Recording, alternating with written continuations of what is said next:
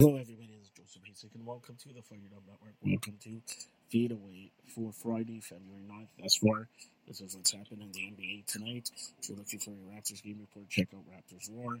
Milwaukee destroys Charlotte.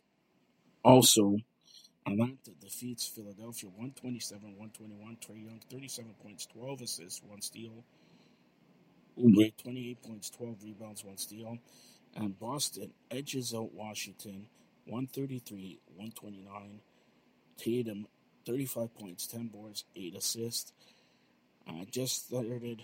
It is Denver and Sacramento, and at 10:30 New Orleans and the Lakers.